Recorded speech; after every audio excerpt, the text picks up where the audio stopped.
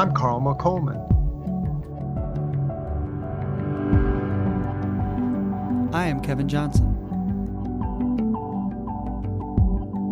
I'm Cassidy Hall, and we are Encountering Silence. Encountering Silence is made possible by listeners like you. Please visit www.patreon.com/encounteringsilence. That's patreon.com/encounteringsilence to learn more about how you can be a part of the circle and share in our efforts to bring silence into our all too noisy world.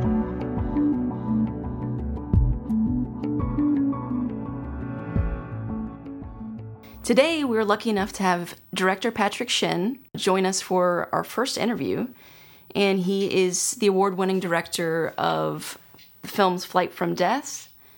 He also did The Philosopher Kings and La Source. And, of course, his most recent, which we've mentioned in this podcast numerous times, is In Pursuit of Silence. Patrick's also a husband, a father, and a very, very good friend of mine, and we are thrilled to have him with us today. Patrick, thank you so much for being with us. Thank you. It's an honor to be participating in this podcast.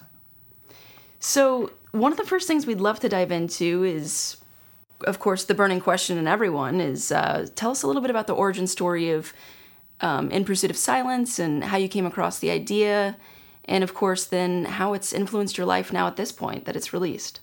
So yeah, I when I think about the origins of In Pursuit of Silence, it always leads me to think about the reactions that I had to a movie that I saw back in 2006 called Into Great Silence, which is this beautiful, this meditative film about monastic life in the French Alps.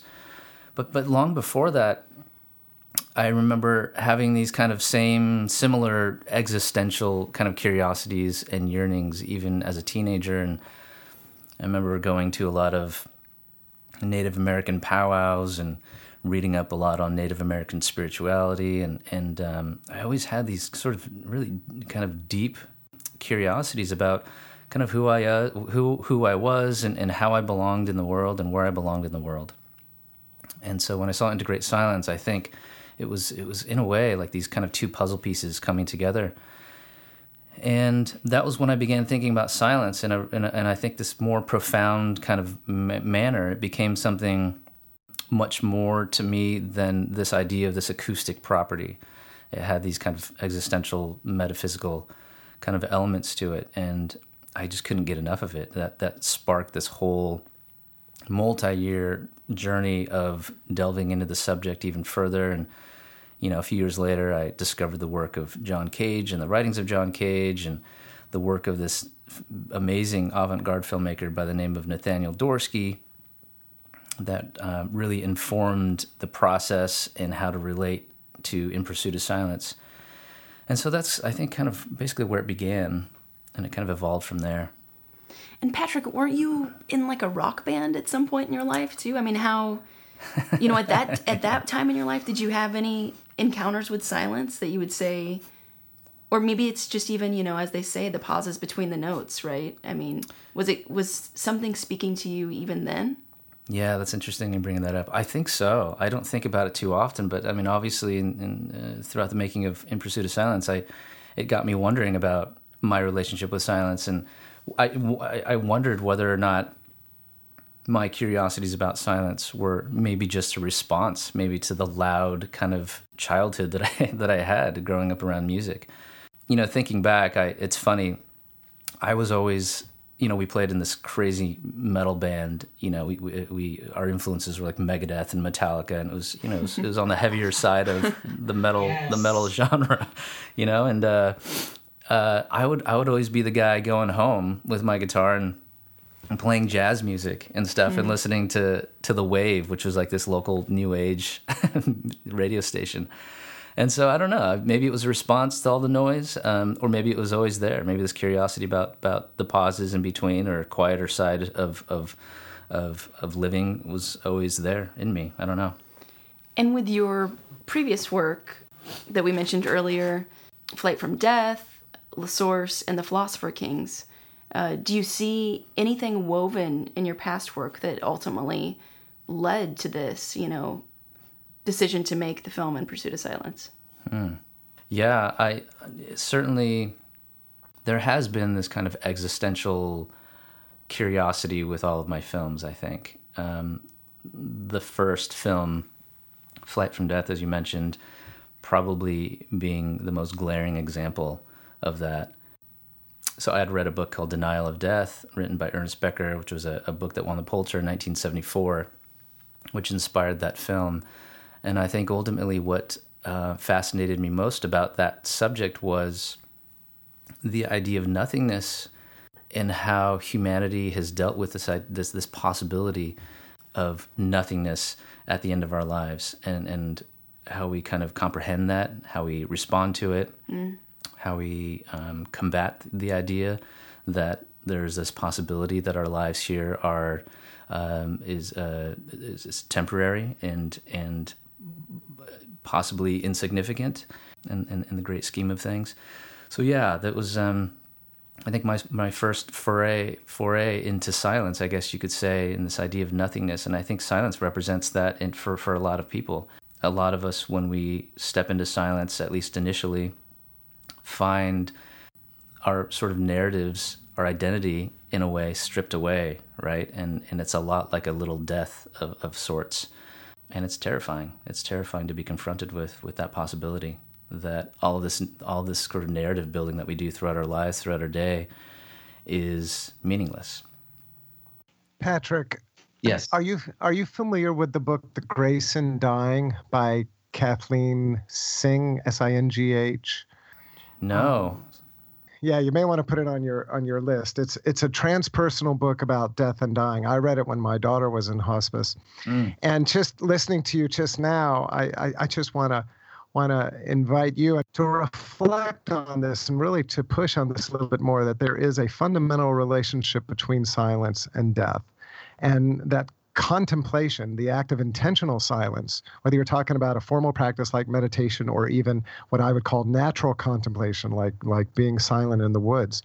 But contemplation is not only a way of befriending silence, but also the best thing we can do to prepare for death. And that's the kind of thing that she explores in that book. So that's amazing. Just Great. Excuse me for jumping in, but I think that's something that might be fun for you to explore. Yeah. No, thanks for being fascinated. Yeah, and I mean, I want to offer something here too, is because exactly what Carl is saying. I mean, there's like about, I don't know how many books we could list here that actually line up here with silence and death. And, this idea, the interesting thing here for us is like, so for instance, we talk about silence heroes and stuff, and that'll be one of the episodes coming. Maggie Ross and other people have pointed out that what we identify, as you said, Patrick, we kind of identify with the ego and our ideas and who we are. And when you enter death, you strip away your identities, like you said. And so that really does feel like a death. And so what contemplation really offers to us is it puts the question, are you your identities or are you something else? And this kind of dying and resurrecting, this kind of thing in Christian language or in Buddhist language, maybe the idea of impermanence. Like you get to really explore those kinds of questions here. So I just want to piggyback a little bit and say that I think that's a great topic, and maybe it does connect completely with your past movies and everything. Yeah, and what's so interesting is, as you guys know, I was lucky enough to work on the production team of this film, and, Patrick and I were in the office day in and day out doing years of research on silence. And Patrick, I'm curious for you if you kind of felt an encounter with that great silence and that connection to death as you continue to study and learn more. Did you feel a reawakening, but also, kind of coming from a dark place into feeling more enlightened as you researched and as you dove more into the topic? That's weird being this formal with you. It's so strange. Just go with it. Just be relaxed. Yeah. Yes. Yeah. Great question. No more formalities. Yeah. Just be buds around a beer talking about death and stuff. Yeah. No, it's a really good question. I definitely felt delving into familiar territory, when we'd begun this process. And I don't really think that I had understood fully why that was in the beginning. But it all felt really familiar to me and exciting in the same way, because it was, and I imagine we'll talk about this a little bit later, but I found myself obsessing over this chase, like chasing after this topic and wanting to explore it further. In fact, there's so many points along the way that I found myself becoming frustrated with the whole process of having to make a film about it, because I wanted nothing more than to do what I now call the spirit-seeking work that I think is in all the work and drives all the work. Because, I mean, what I've seen in your life, and we've been lucky enough to keep working together in some aspects, and we have a forthcoming book called Notes on Silence, which is based on just kind of behind-the-scenes stuff from the film and working together on the film. But what I've seen in your life is, I hate to use this cliche word, but it's such a cliche word, but I can't think of something better. Maybe everyone else can, but I've seen almost like a rebirth in your work. You've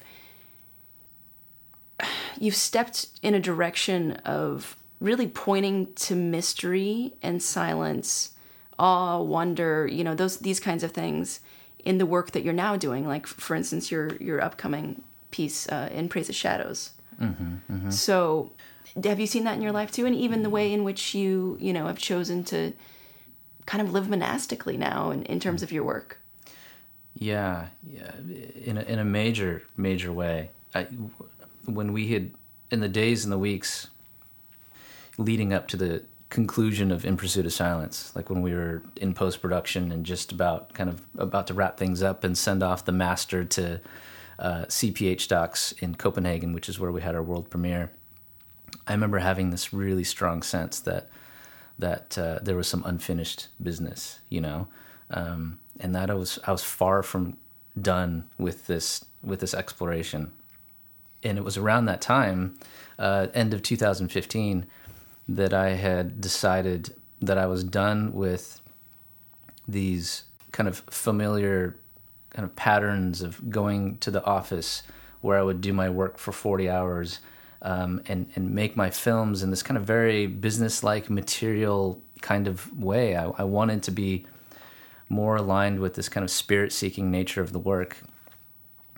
And so I closed my office of 11 plus years and decided to build a small little shed in my backyard where I now, as you know, do all my work in relative silence and solitude.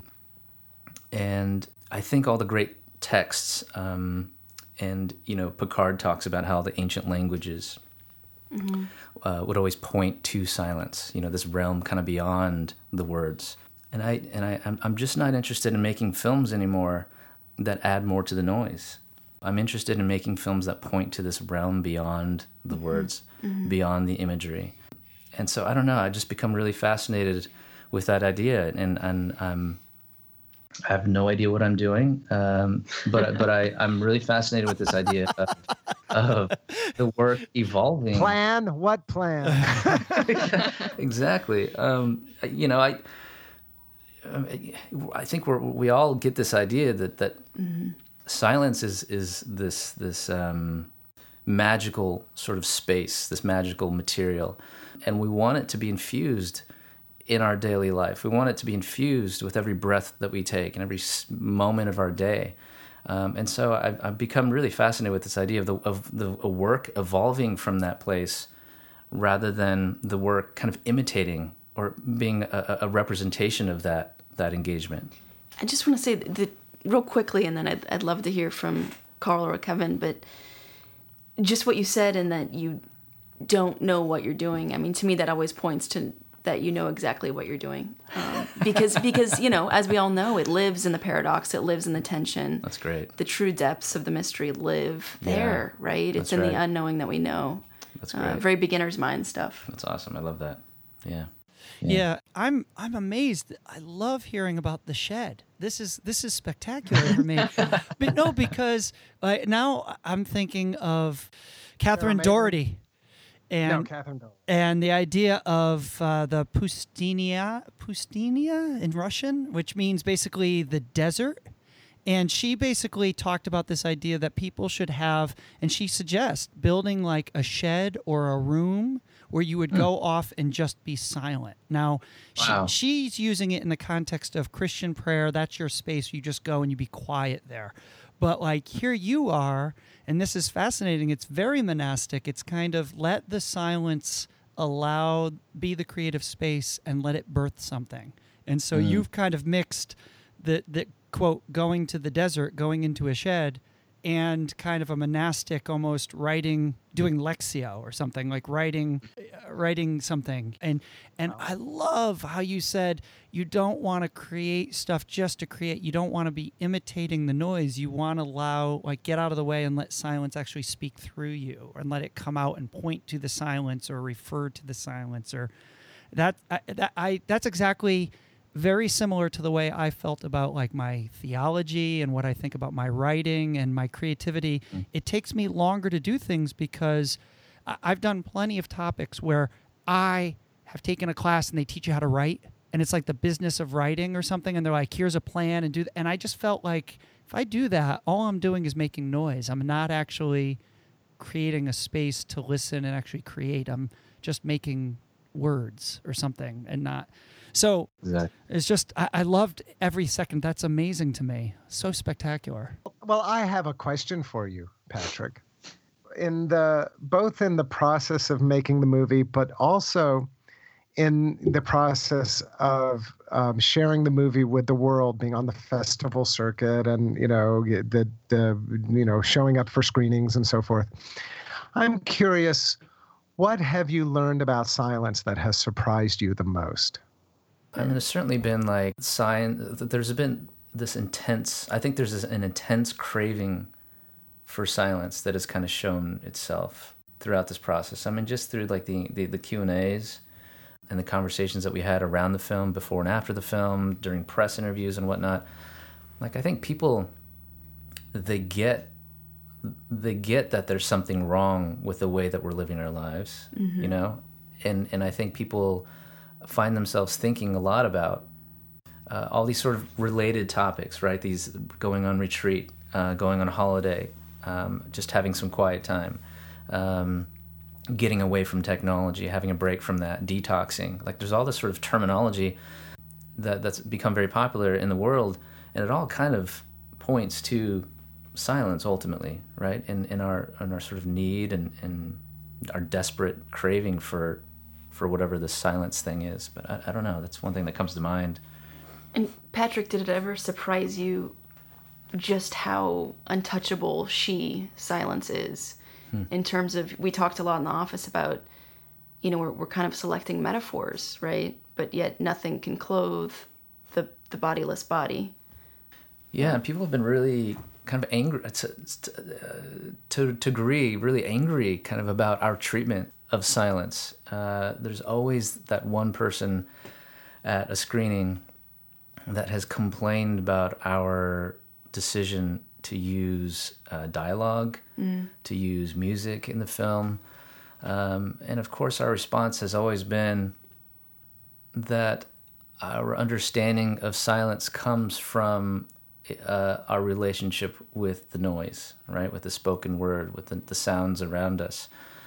And it was important for us to kind of mimic that in a way, mimic a true, real-world kind of engagement with silence that felt accessible, I guess.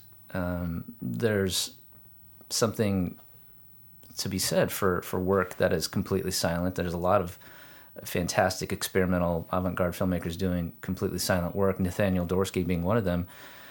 But this wasn't that film. I think silence is, for many people, an invitation into something, right? Into a more expansive kind of mode of being. And we wanted our film to be that. As an invitation, it was important that it remain accessible to people, Yeah, that was surprising and kind of annoying at the same time to have to deal with those questions. So we have started to have a conversation on Encountering Silence. We have certain questions we've been asking each other, and so I'd like to extend like one of those questions to you, and I'm kind of curious as to who is kind of a silence hero for you? Who either embraces silence for you, represents, teaches it to you, or something like that? Either a past, living, present, it doesn't matter, and just why? Oh, gosh, there have been so many silence heroes that have come up in our conversations, Cassidy, and our research throughout the years. It's really tough to just kind of pinpoint one person, but if I had to, there's the Thoreaus, there's Monica Furlong, there's Rumi, there's all sorts of folks like that, but if I had to pinpoint one, I would say it would have to be John Cage, an American composer who was very popular in the 1950s, often considered to be the father of modern art. Started out as a composer, but was really highly regarded as a philosopher and modern artist. He's very well known for his silent piece, which we talk about in the film, 4 minutes and 33 seconds, which is a piece that involves a performer on stage literally sitting or standing there in silence for 4 minutes and 33 seconds. And, that piece alone, 4 minutes and 33 seconds, I think was hugely influential and really became a model of sorts, I think, for In Pursuit of Silence, because here was John Cage, who was very interested in this idea of silence, even venturing into an anechoic chamber at one point in the 1950s to kind of become closer to silence, to study silence closer, and grappling with this idea of silence versus noise, and then finally realizing that silence and noise are one in the same thing.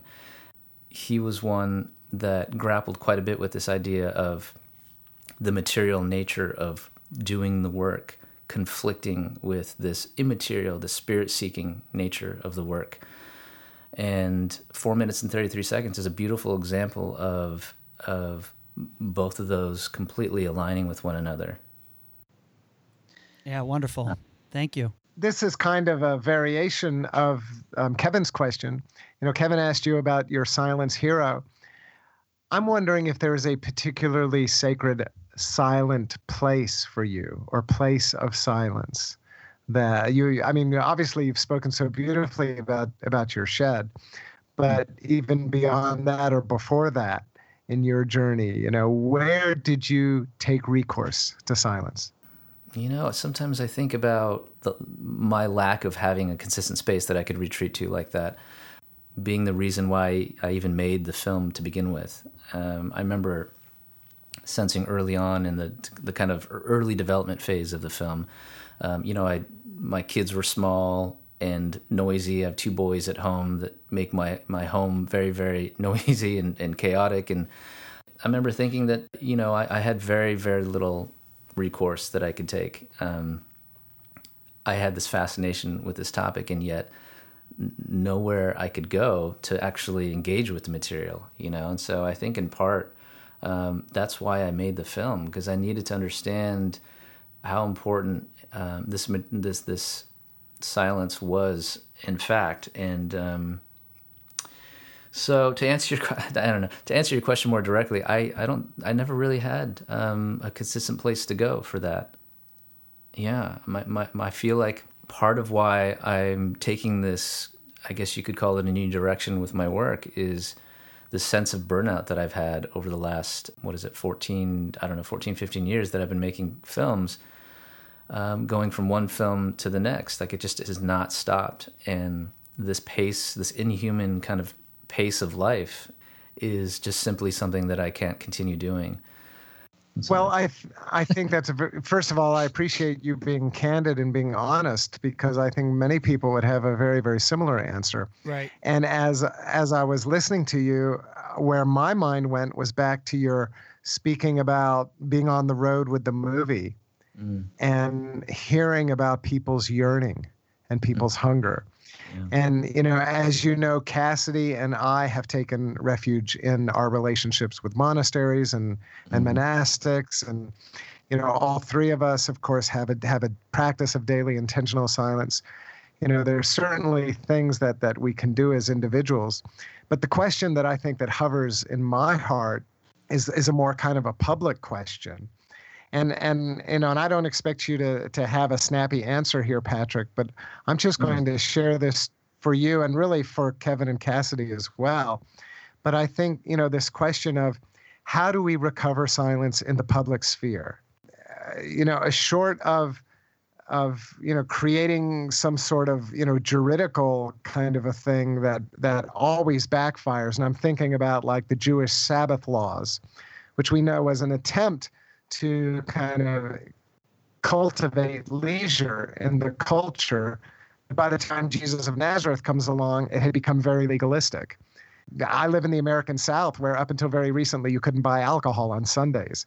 So that legalism, it kind of continues on. And I think there's an interesting paradox where we do need a public sphere of silence, and yet trying to legislate that or trying to enforce it immediately subverts it. Yep. So yeah, that's great. That's a beautiful point. You say public sphere. And that extends to our public spaces too, doesn't it? And what places that our cities are carving out for its citizens to experience a bit of quiet, where they can kind of reflect, be proactive. And I think that's part of the problem, isn't it? That was part of the problem with me, certainly, as I was kind of developing this idea and diving into the research. It's like there's very few places that I knew of at the time, anyway, that I could seek out to just be quiet and get away from the noise for a bit. Our conversation will return after this brief moment of silence. Please, take a breath with us and join us for this 30 seconds of silence.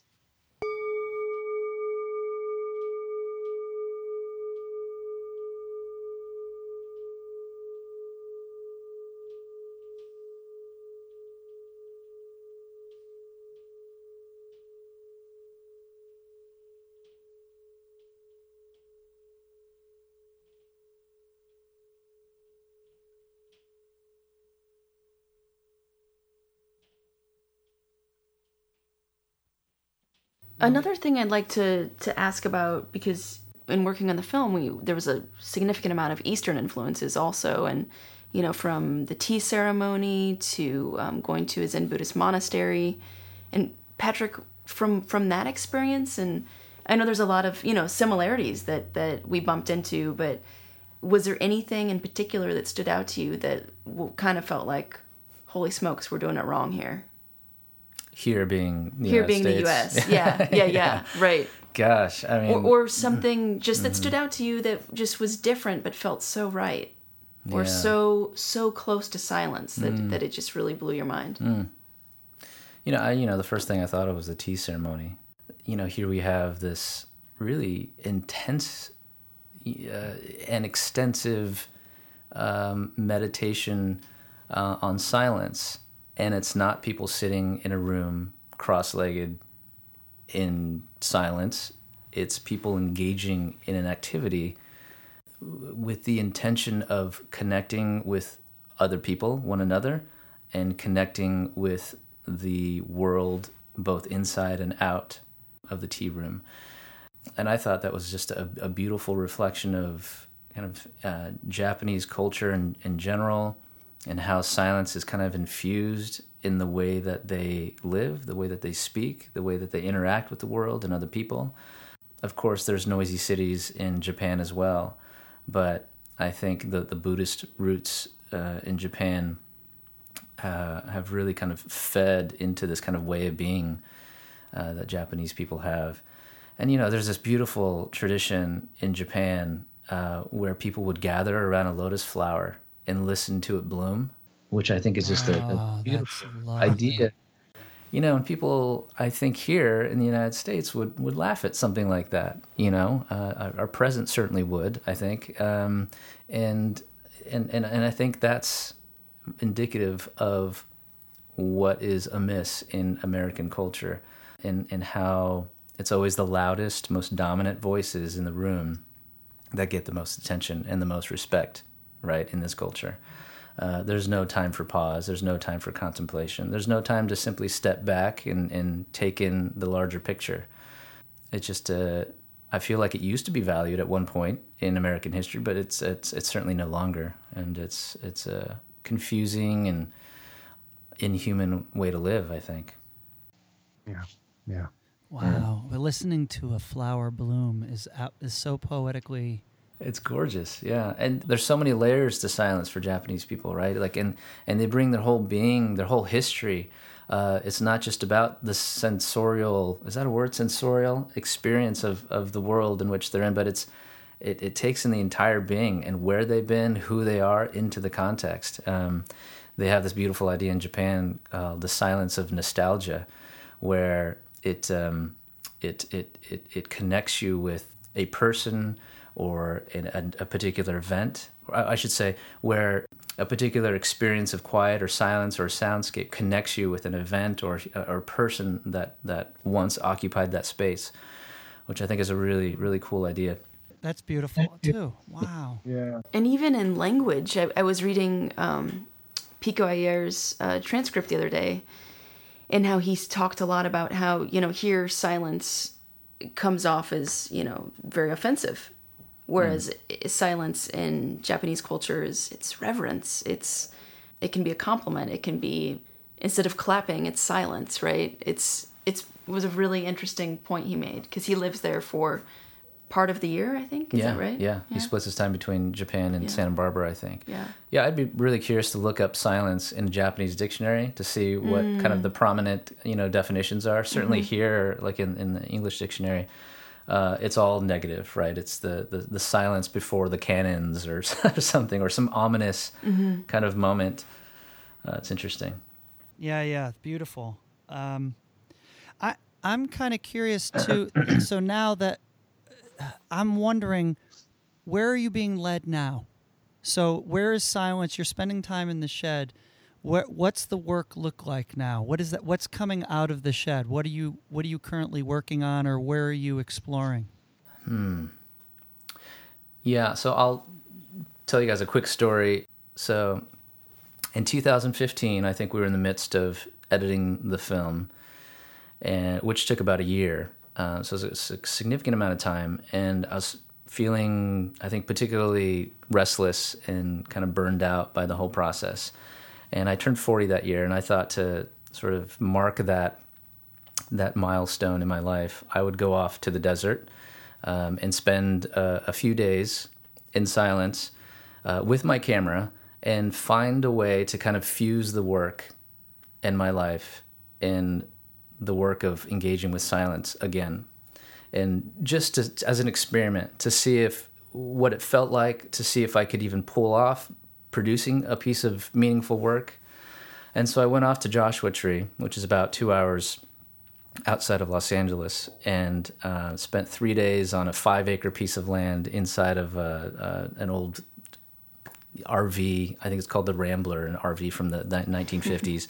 Never left this 5-acre piece of land, and devised a way to kind of cut out all the material aspects of the work as much as I could. And so I determined before I headed out to the desert, how many shots this film would have. I decided 40, just to kind of mark the years of life that I've had on the planet. I also decided that I would randomly determine the duration of each shot.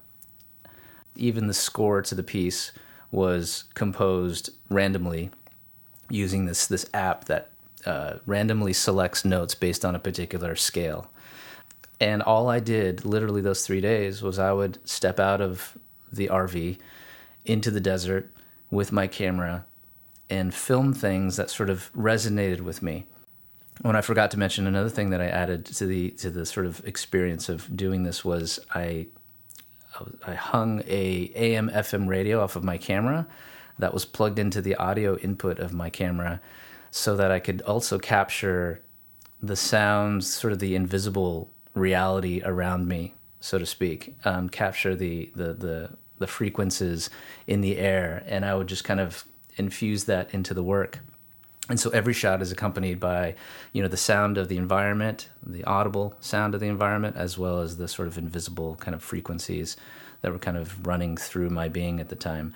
Anyway, so I ended up making this little film called hypaethral, which is this old Greek term for open to the ethers. This idea that the old temples of ancient Egypt were often built without roofs, so that they would be kind of open to the heavens. And I love this idea of just kind of being wide open and completely porous to what was around me, what was going around me, and then not have to think about all these kind of sometimes immaterial kind of or unimportant kind of material aspects, decisions that I had to make about length and whether or not the shot was working, or whether or not the flow or the narrative of the film was working. And it was literally just kind of like me just kind of translating what I was feeling at the moment, which was kind of nice. And so, whether or not the film was any good is kind of inconsequential. It was really about the experience and proving to myself that it could be done and that I could make something in that space and have it evolve from that space. So I'm trying to continue that now with my work. And where can people find that? On my website at patrickshinn.com. You can download it for $1, I think. And so yeah, I'm going to try and continue that work in that vein. The film that I'm making now is along those lines in a way. It's called In Praise of Shadows, and it's going to kind of paint a portrait of contemporary life. It's going to be free from any kind of overarching narrative. It's going to be composed entirely of images of shadows that I've been collecting all over the world over the past year or so on our travels with this film. Is there any kind of a teaser or trailer for that film available? There is, yeah. I did put together a teaser for the film, which people can find at transcendentalmedia.com. You could also go to patrickshinn.com and find links to it there. Great. Yeah.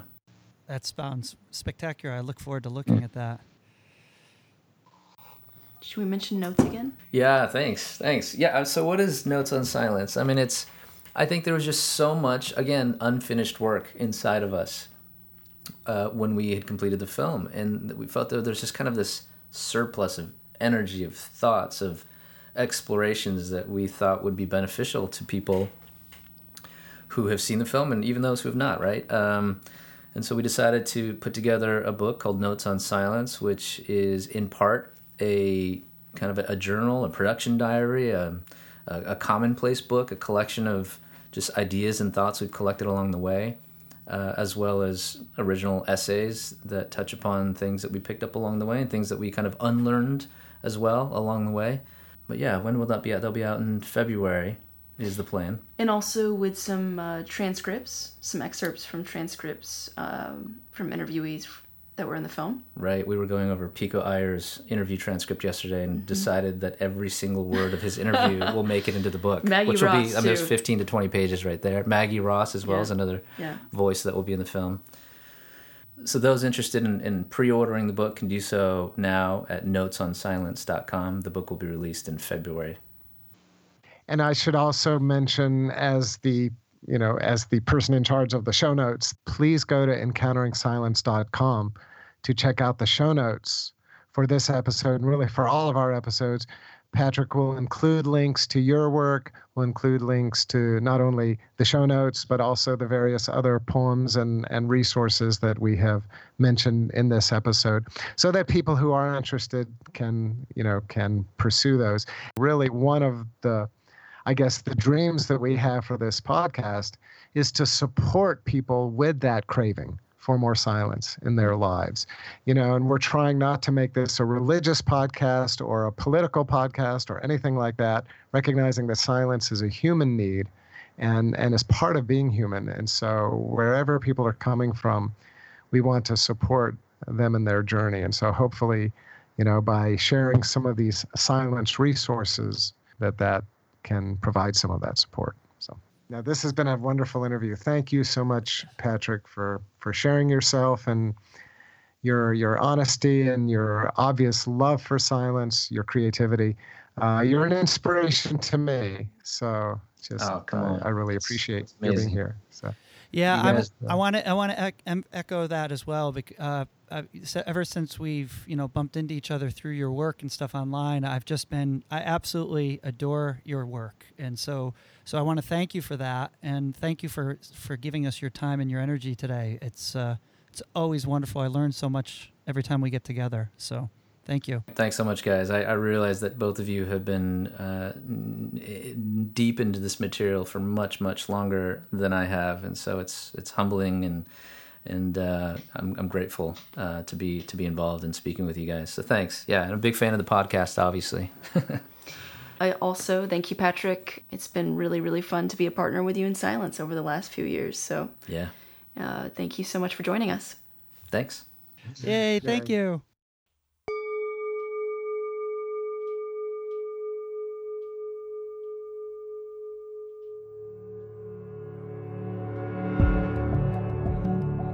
Thank you for listening to the Encountering Silence podcast.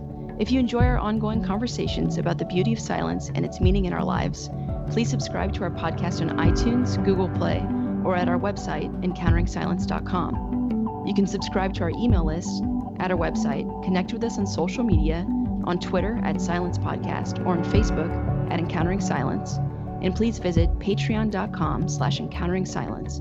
That's patreon.com/encountering silence to become a patron of this podcast. Your financial support will allow us to continue creating new episodes and spreading the message of how vital silence is to our social, spiritual, and physical well-being.